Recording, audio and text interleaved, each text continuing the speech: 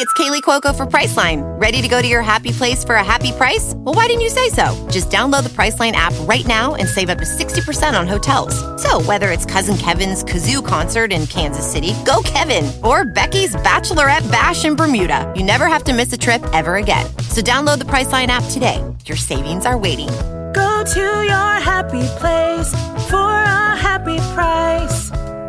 Go to your happy price, Priceline. On July 24, 2011, local police in Richmond, Texas, discovered the dismembered and scattered remains of a body at the bottom of a creek right next to Fort Bend. But this wasn't just any creek, of course. No, it was one in which alligators were known to congregate. That said, while it was clear a murder of some kind had occurred here, given the terrible condition of the body, it was hard to clarify what had happened and who the victim had been at first. Eventually, though, once forensic work was carried out, the authorities were able to determine that these remains belonged to Laura Ackerson, a 27-year-old woman from Kinston, North Carolina, who'd been reported missing by her friends 11 days prior. But how had she gotten in this creek, and who had gone to the trouble of butchering her body so badly? While no one realized it at that particular moment, there were actually two culprits, Laura's ex-boyfriend Grant Hayes and his then-wife Amanda. And what makes this even more chilling was the fact that Grant was actually the father of Laura's two children. This is Monsters.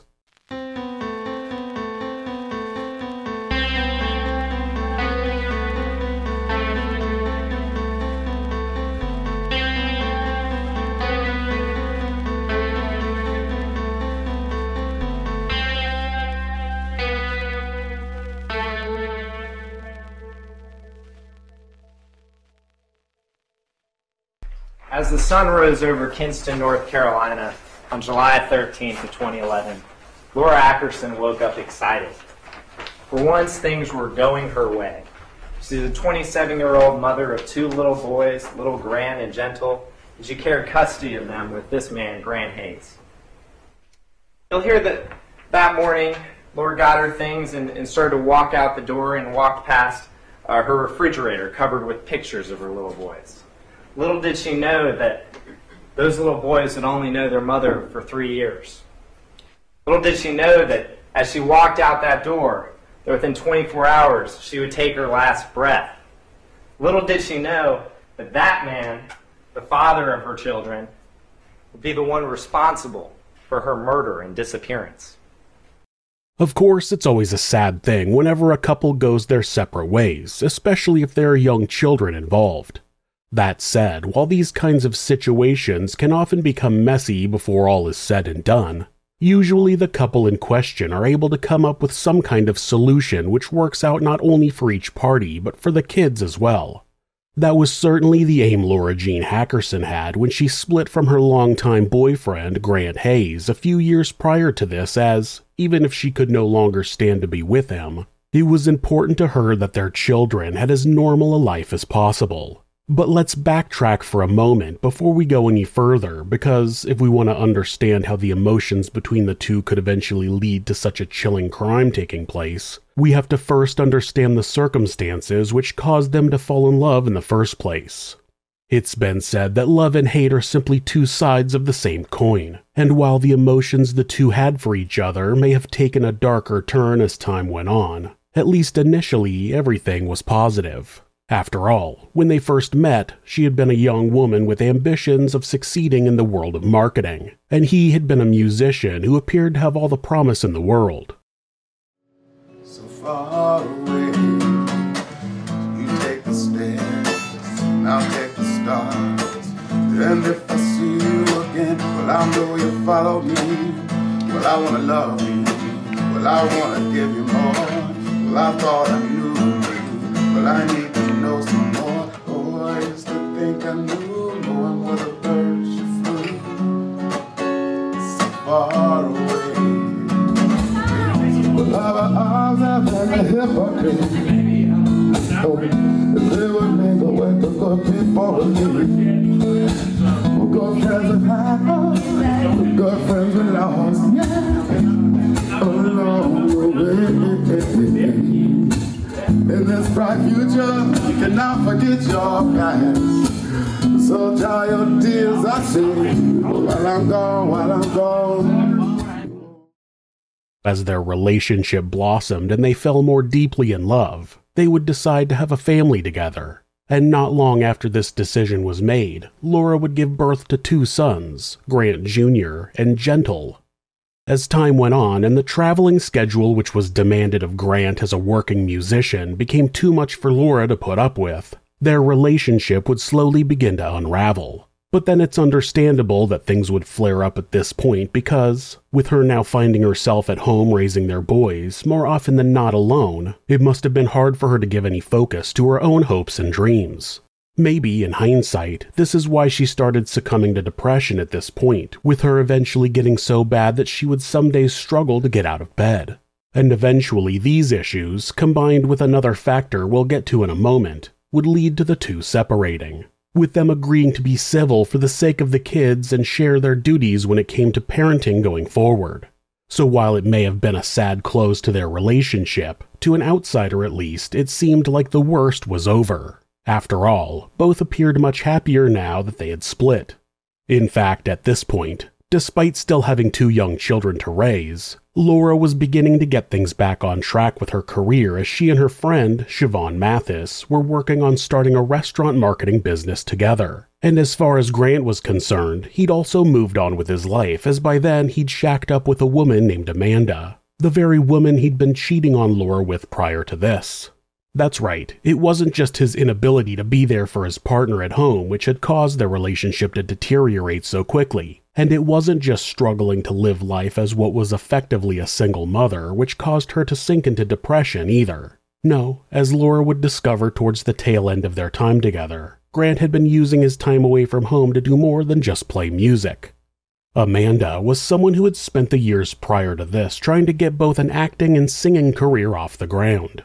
In fact, it was this shared love of the arts which had initially drawn her to Grant Hayes as, while both of them were performing at the same club, they'd gotten to talking and quickly realized they had chemistry together. And while initially she saw in him someone who could be the Sonny to her Cher, what she didn't realize at the time was that it would actually end up being more of a Sid and Nancy situation, except that the murdered person who would come at the end of this story would be an entirely innocent third party. But that was still a ways away yet, and, in the moment, she believed Grant to be her Prince Charming. The only thing she didn't realize at the time, of course, was that he was already in a relationship with Laura Ackerson, and that they had 2 young children together. Eventually, though, he would confess the truth to her, and while it may have been a red flag for other women, Amanda was so in love with Grant by now that she was willing to stick with him regardless. Of course, this was on the condition that he chose to stay with her over the mother of his children, something he eventually agreed to do sometime after, sitting down with Laura and explaining that he wanted to end things.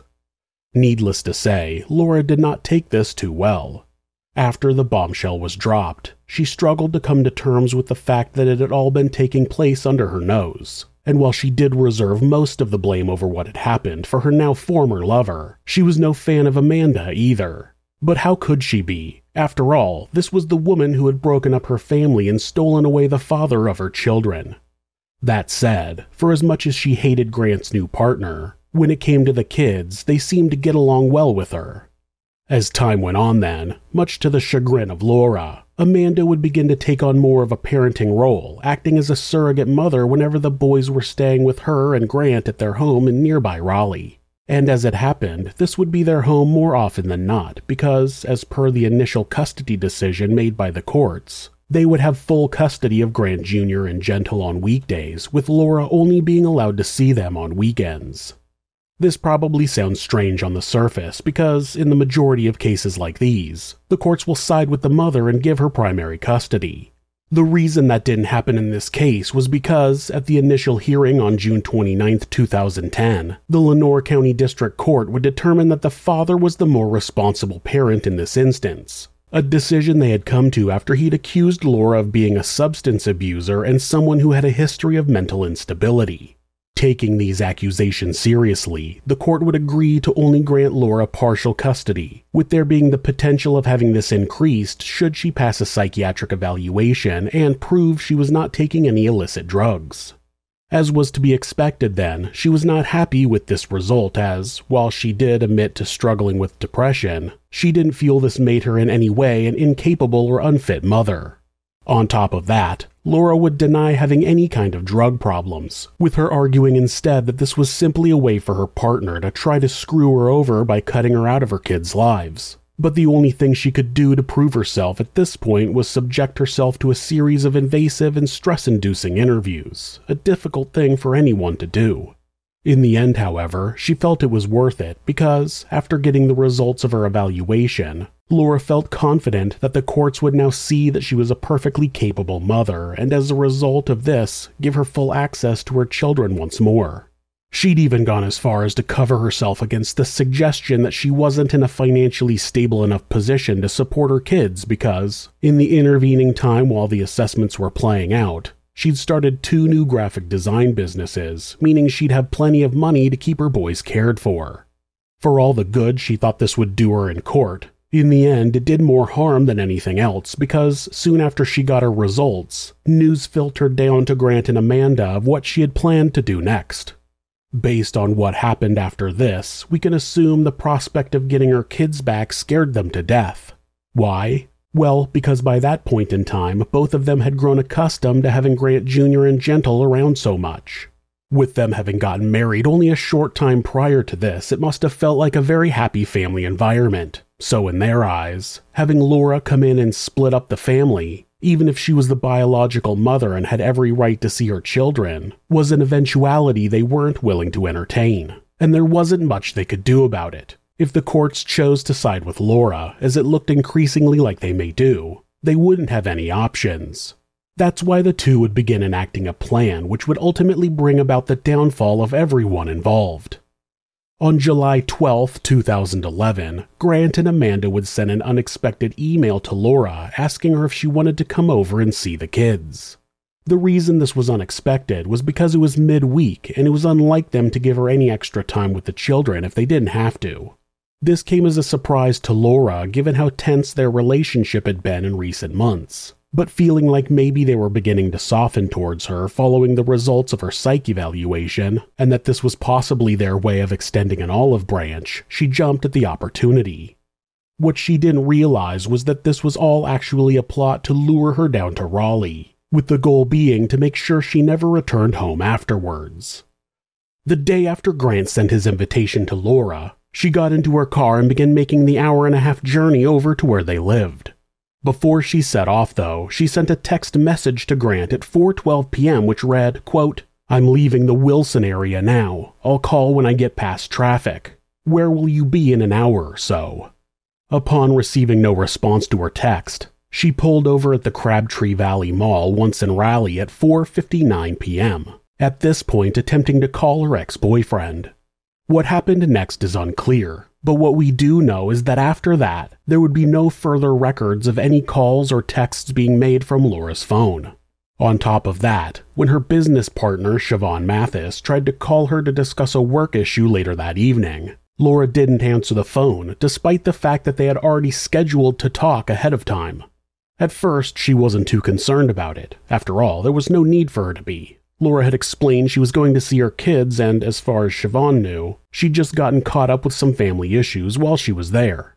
As the days went on, however, and there continued to be no word from her, Siobhan would begin to grow worried. And on July 18th, Siobhan went to the police and reported Laura missing. In most cases, a missing person would represent a major headache for the authorities, but in this situation they knew exactly where Laura was supposed to be, and assumed that something had gone wrong with her phone and that for some reason or another she'd been unable to contact her business partner. Authorities decided to go to her home and do a welfare check of her. They certainly had no reason to believe she was in any danger at this point. She had been with her family, and while records would show there had been a lot of tension there in recent months, there was nothing to suggest her life was at risk. Unfortunately, though, when they got to her house in Kinston, they found no evidence at all to suggest she had returned there after leaving for Raleigh on the 13th. And the reason they felt so sure of this was because her plants were dying as a result of not having been watered for days. Outside of that, the apartment was reported as being clean and tidy, with there being no signs that anyone had forced entry or that any struggle had occurred. In fact, there was no evidence to suggest that any incident had taken place at all in the apartment. Nearby surveillance cameras showed her driving past at 8 a.m. on the morning of the 13th, but never showed her return. The next place they needed to look was at Grant Hayes' home in Raleigh. Before they did that, though, investigators would call him up to see if he knew where Laura was. If he could give them a reasonable answer at this point, it would save them the long trip. Unfortunately, Grant would claim to have no knowledge of his ex-partner's current whereabouts at this point, with him instead claiming they were supposed to meet for their regular Friday custody exchange at 5 p.m. on July 15th, just outside of a Sheetz gas station in Raleigh. Apparently, she had never turned up for this meeting, though, something which Grant had put down to her increasing mental instability at the time. So after waiting at the gas station with his children for a while and seeing no sign of her, he left, a fact which was backed up by CCTV footage obtained from the gas station. If the police still weren't convinced he was being truthful, he'd also offered to send them copies of emails he'd sent to Laura in the days following this, emails which expressed his frustration that she hadn't shown up. While this may have gotten the authorities off his direct scent for the immediate future, it still didn't take away their growing concerns that Laura had gotten herself into some kind of trouble. Over the next few days, they would work hard to chase down any new leads they could as the situation turned into more and more of a priority, and it was while doing so that crucial new information would come to light. Upon speaking to Laura's business partner, Siobhan again, new details about her relationship with her ex and his new wife would begin to emerge. As it was explained to them, Laura had previously accused Grant of being a very narcissistic and controlling person during their time together. Someone who, while he might have appeared like a nice guy to most people in public, actually had a far darker side to him underneath the surface. On top of that, Amanda also had a number of arguments with Laura over how the situation with the children would be resolved. In fact, in emails which the police were able to obtain from the missing woman's computer soon after, a bitter divide between the two would show itself, with the main point of contention apparently being that Laura felt Amanda was acting very disrespectful towards her by bad-mouthing her in front of the children when she wasn't there. In these emails, Amanda would deny such claims, with her telling Laura at the time that she was being paranoid and that she had the utmost respect for her as a mother. This new information was enough for police to take another look at the Hayes, as it now seemed like there was a possibility they knew more than what they were letting on. As they dug deeper into the situation, more evidence would come up which created cause for concern, with the most immediate of the details discovered being the fact that, with the court date coming up to determine how the custody of the children was going to go in the future, Laura had reportedly noticed Grant and Amanda acting different towards her, almost as if they were planning something. After learning this, the authorities would contact Grant again, suggesting at this point they come up to see him at his house to ask a few more questions. And perhaps realizing that he was now on their radar, Grant would begin to panic, something which caused him to make the stupid move of rejecting this suggestion outright, with him instead saying he didn't want the police entering his house at all. Of course, it's everybody's right to deny their home being searched without a warrant, but all this would do was raise suspicions even further. Knowing they definitely needed to get into his house, the sheriff's office would obtain a warrant to search it on July 20th. Once investigators got there, they would immediately get a sinking feeling in their stomach, because upon entering the property, they noticed a strong smell of bleach emanating from somewhere.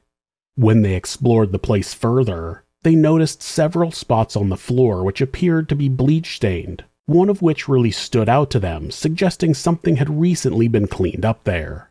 On top of that, there was also bleach used to clean out the bathtub recently, with it being described as so clean it was as if it was brand new. But that wasn't all, because upon inspecting the bathroom in more detail, investigators noticed the shower curtain was missing. And while this could have been ignored if it was the only item not there, they were also able to ascertain that other suspicious items, such as the vacuum and several rugs, had also disappeared. Then, as if it wasn't enough, handwritten lyrics to the song Man Killer, which had been jotted down by either Grant or Amanda, would be found in the living room, with these lyrics concerning the first-person killing of a woman by means of strangulation. It wasn't looking good for Grant and Amanda, and as the search continued from there, 2 more clues to Laura's whereabouts would be uncovered. The first of which was another handwritten note, with what appeared to be a signed agreement between Grant and Laura.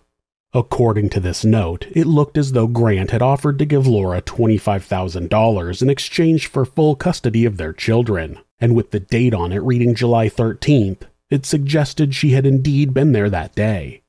Later on, once the full horror of what had happened was revealed, authorities would compare the supposed signature of Laura Ackerson on this note with other examples of her handwriting, and while it would be confirmed to be genuine at this point, the idea that she was willing to give up her children for any amount of money seemed so wildly out of character for her, it seemed highly likely she signed this while under some kind of duress.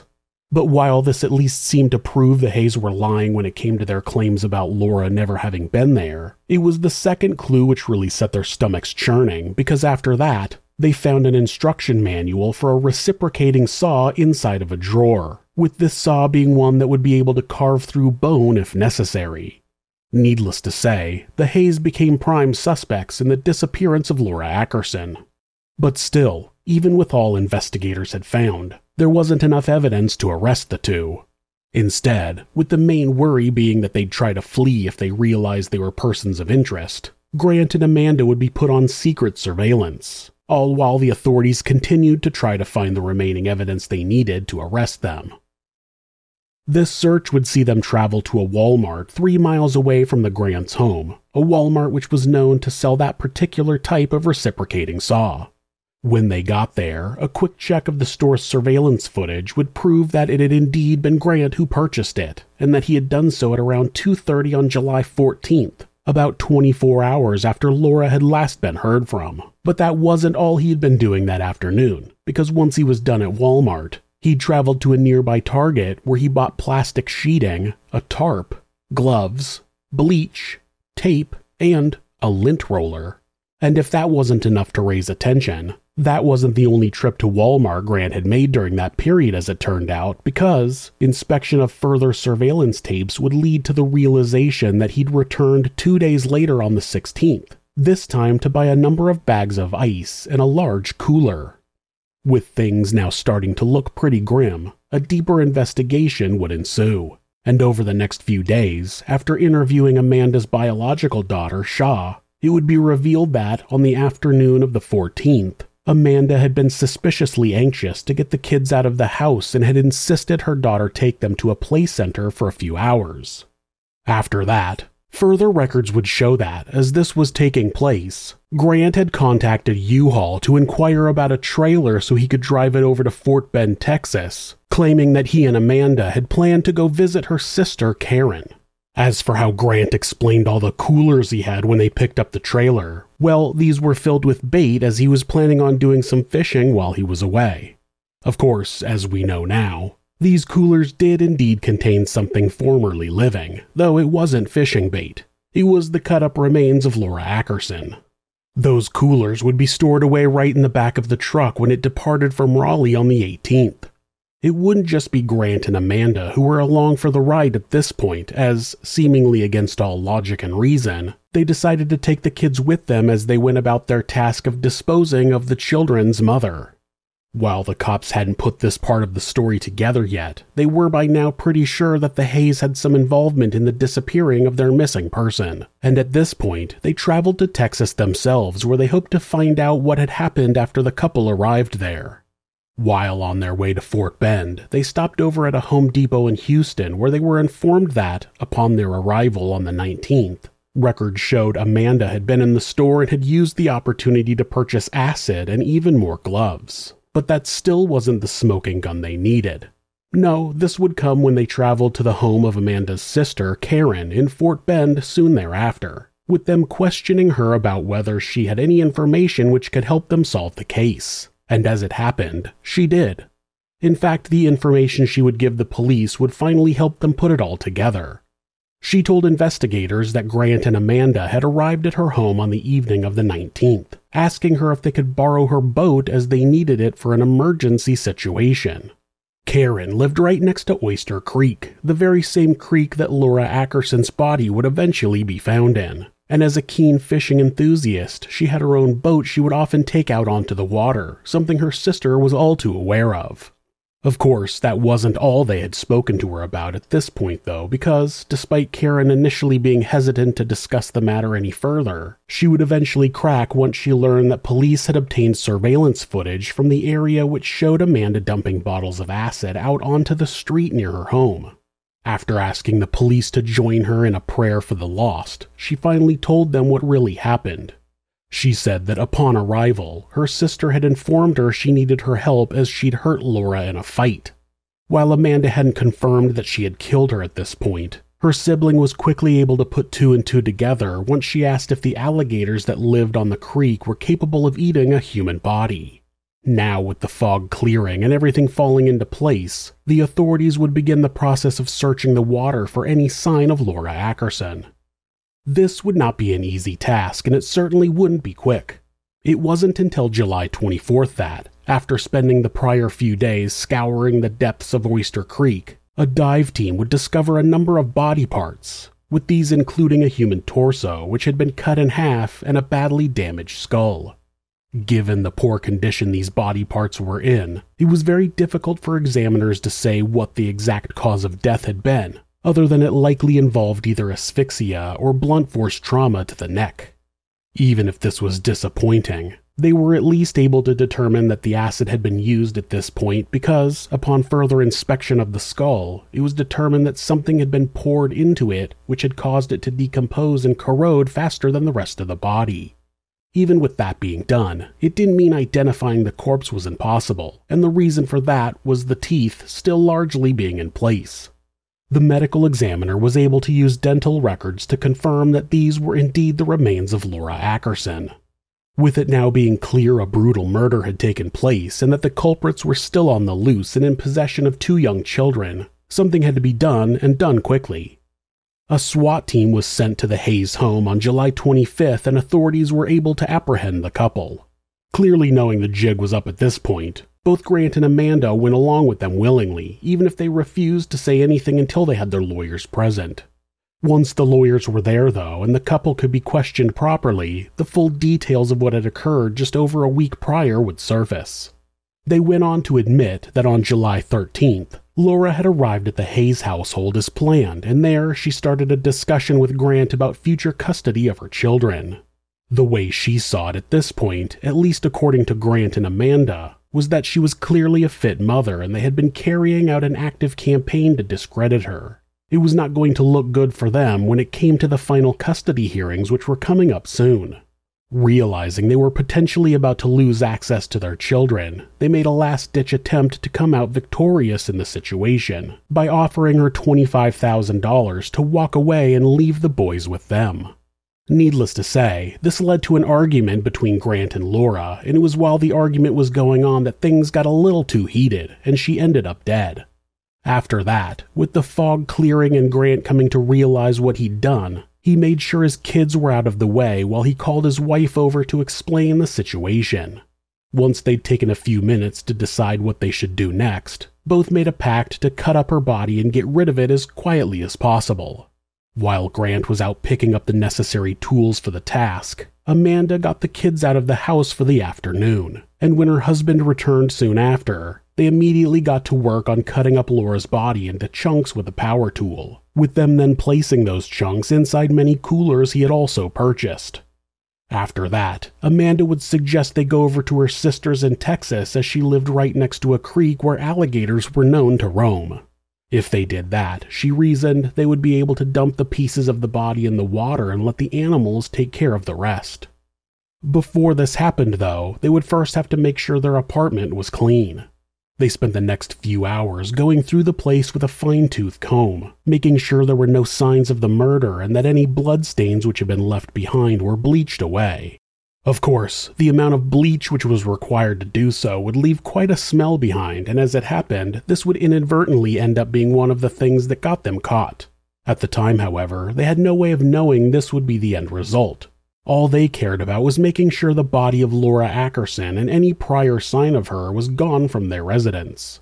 Once the cleaning was done and she was safely stored away inside the coolers, they pulled down the blood-stained shower curtain and removed any rugs that were also affected. After that, the Hayes would pick up their children from their half-sisters and tell them they were going on a road trip to Texas to visit their aunt for a few days. The idea of a road trip was exciting to both Grant Jr. and Gentle, so they went along with it happily, having absolutely no idea that the remains of their mother were festering away in the back of the truck. While the children were blissfully ignorant of this, Grant and Amanda still had one more stop to make before they made it to their destination.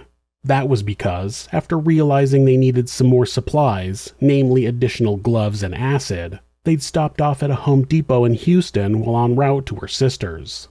Once that was done, they were all set to make the final leg of the journey to Fort Bend, where, after explaining what they needed help with, Amanda's sister would let them in and allow them to use her boat.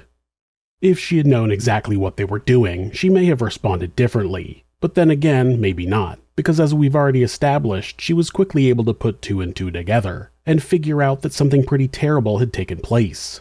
Perhaps feeling like she had little other option at this point, she agreed to watch the kids while Grant and Amanda went about finishing their dastardly task by first trying to dissolve Laura's remains in acid as best they could.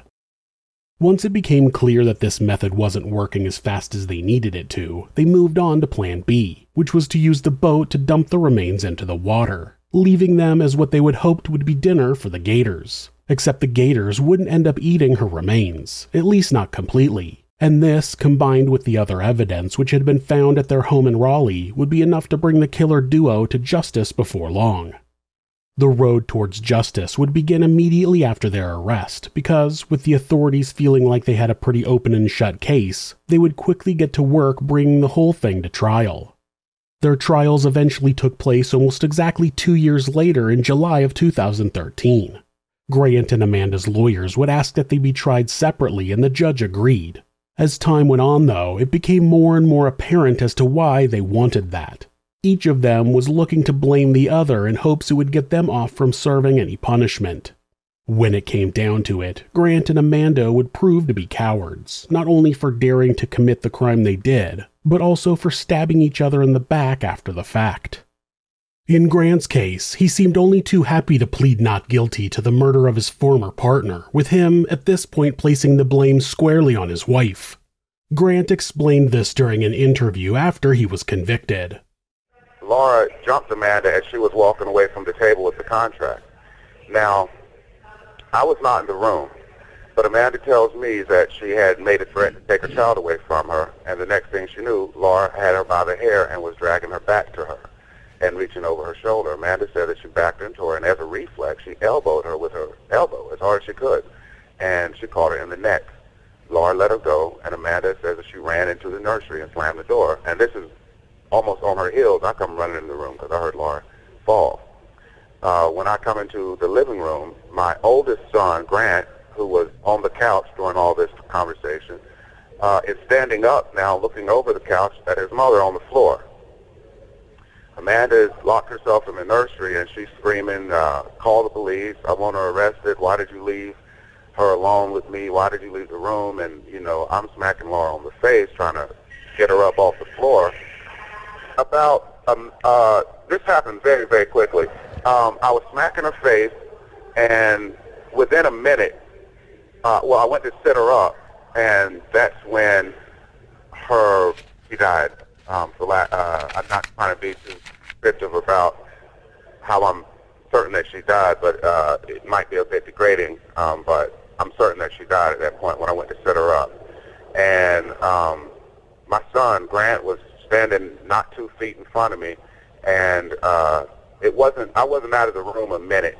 When I came back into the room, I wouldn't even say it was a minute before Laura died, right there in front of me and my son. According to him, Laura attacked Amanda, and Amanda struck her in the neck. After that, Laura died, but he wouldn't say that Laura's death was necessarily caused by that blow.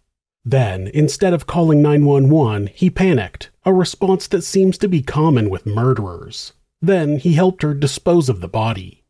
His defense wouldn't hold any water in the long run because during his trial, the prosecution would end up calling a witness who had shared a cell with him when he had first been locked up inside of a detention center 2 years prior.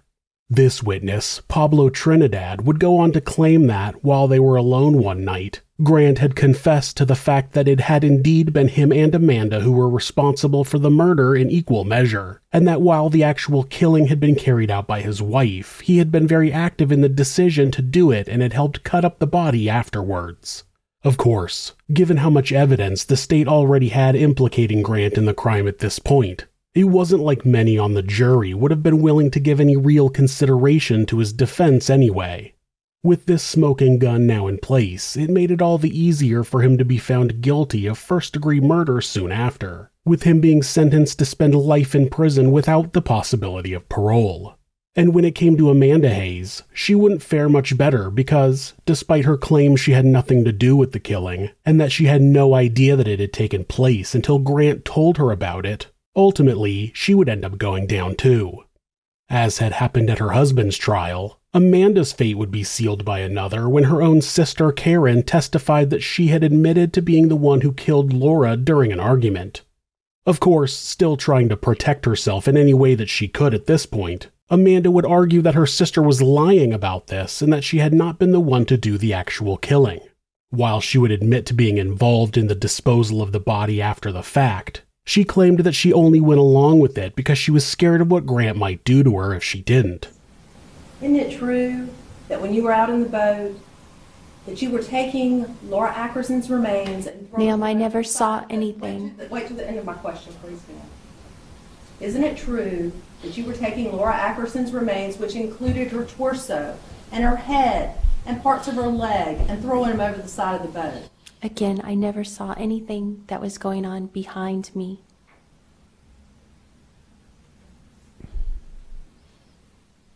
You indicated that you were in the back of the boat, but you couldn't see what was going on behind you? I was facing toward the water. That's correct. Well, what could you hear? What could you smell? I was listening. I heard the animals, and honestly, I didn't smell anything. You didn't smell anything? No, ma'am. Do you recall making a statement on a prior occasion that you were, it smelled so bad that it was making your stomach roil? No, ma'am, I don't recall that. She was in a rowboat with Grant, but had no idea he was throwing body parts into the creek. She also claimed that she had no idea that Laura was even dead until they arrived in Texas, where she asked her nephew what animals would eat human remains. Okay, so let me get this straight. You had just found out, according to your testimony, Yes, ma'am. that Laura Ackerson was with you there in Texas and that you needed to dispose of her body. Yes, ma'am, that's correct. And your response to that was to wait until your nephew got there and ask him if wild pigs ate human remains, if alligators ate human remains. What did he tell you? Did he tell you whether or not wild pigs would eat human remains? Yes, ma'am, he did say that pigs would eat anything. Yes, ma'am, he did. Did he tell you that alligators would eat human remains? I don't really recall what he said about the alligators, honestly. I know that my sister had told me before that that they did go alligator hunting, and I don't really recall. But she said that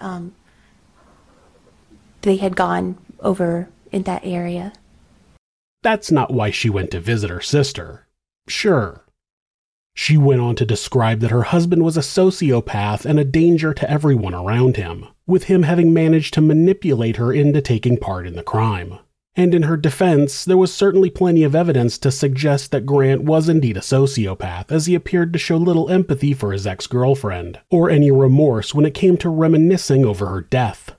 Instead, it seemed like, in classic narcissist fashion, he was only ever really able to care about himself, and if getting what he wanted meant killing the mother of his children, then so be it as far as he was concerned. Even with this likely being the case, the jury was hesitant to believe the idea that Amanda had been an unwilling party to the whole situation, especially since she had expressed a dislike of Laura many times in the past, with her being very vocal about her desire to have her out of the picture. With that in mind, soon after Grant was convicted, Amanda was as well, with her conviction being the slightly lesser crime of second-degree murder. But while this would lead her to getting hit with a 13 to 16-year prison sentence, some still took it as her getting off lightly in comparison to Grant. But there was a reason why Grant was convicted of first-degree murder, while Amanda was convicted of second-degree murder. As defined by U.S. law, first-degree murder is, quote, an intentional killing that is willful and premeditated with malice aforethought. Second-degree murder, on the other hand, is defined as being, quote, an intentional killing that is not premeditated or planned. A situation in which the killer intends only to inflict serious bodily harm, knowing this could result in death but with no specific intent to kill, also constitutes second-degree murder. With it being decided that Grant had more than enough motive to plan the murder ahead of time given there was a possibility he was going to lose access to his children, it's easy to see why his actions were considered premeditated. After all, it had been him who had asked Laura to go up to see him earlier that week, and him who had spoken to her when she first arrived. In the case of Amanda, though, the court could not find enough evidence to suggest she was directly involved on the planning of the crime ahead of time, despite the fact that she was known to be jealous of Laura in the past. Still, it was clear based on the evidence which had been provided that she had taken part in the killing once it got to that point, and that her involvement in the whole scheme was done of her own free will.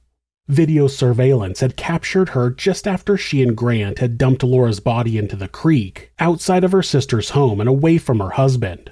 While she was briefly alone, she was emptying bottles of acid out onto the ground so as to get rid of the evidence, something which the court took as proof she wasn't acting under duress at the time. Of course, this piece of evidence was just the icing on the cake, as pretty much everything else that had come to light during the trial also implicated she was more than a willing participant in the whole thing. Grant Jr. and Gentle were her family too as far as she was concerned, and the idea of losing them hit her just as hard as it did her father. With this in mind, her punishment, while lesser than her husband's, would still be considered fitting for her role in the death.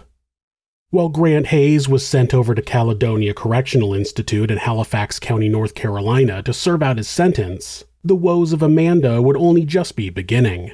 That's because in 2018, she was indicted again by the Texas grand jury on the charges of illegally disposing of a body, something which was considered to be evidence tampering in the state of Texas. And the end result of all this would be that a further 20 years was added to her sentence, with her now being forced to serve both simultaneously in Anson Correctional Institute for Women in Polkton, North Carolina. For anyone at the time who was worrying she was getting off lightly, they needn't have done so. Not long after the trials, Grant and Amanda Hayes would file for divorce, ending their bloody union once and for all. Given how quickly they had turned on one another after they were caught, maybe this was never a relationship which was destined to go on for the long haul. No, the far more likely reality here is that these were simply two incredibly damaged and dangerous people who got caught up in each other's orbits and ended up destroying everything around them, including themselves in the process. While much of the focus has been placed on them in the years since, it would never be forgotten that the main victim of the whole situation was Laura Ackerson, a woman who still had her whole life ahead of her when she died and, had she been able to see all the different ventures she had going on through to completion, would have likely been very successful. Unfortunately though, with her flame being snuffed out one afternoon in July of 2011, we'll never get to see what she might have been able to achieve. Even worse, her kids will now have to grow up without their mother, someone who, had she still been around, surely would have been only too happy to help guide them through the most difficult parts of their lives. But while we're sure they're doing the best they can all these years later, we can't say that for certain because, understandably, given the fact that they were minors at the time, their circumstances following the trial haven't been made public. What we do know, though, is that they've had no further contact with either Grant or Amanda, and that there's no suggestion they have any intention of doing so again in the future. So in a way, perhaps this is the ultimate punishment for the killers because, while nothing can ever bring back the woman they murdered, there is at least some satisfaction to be taken from the knowledge that they ended up getting precisely the opposite of what they wanted. For a couple who seemingly committed the crime they did so as to ensure they would be able to keep custody of their children forever, the end result has been that they likely will never speak to them again. On top of that, with the whole thing ultimately seeing them stab each other in the backs, this means they have no one left that they can turn to in the entire world.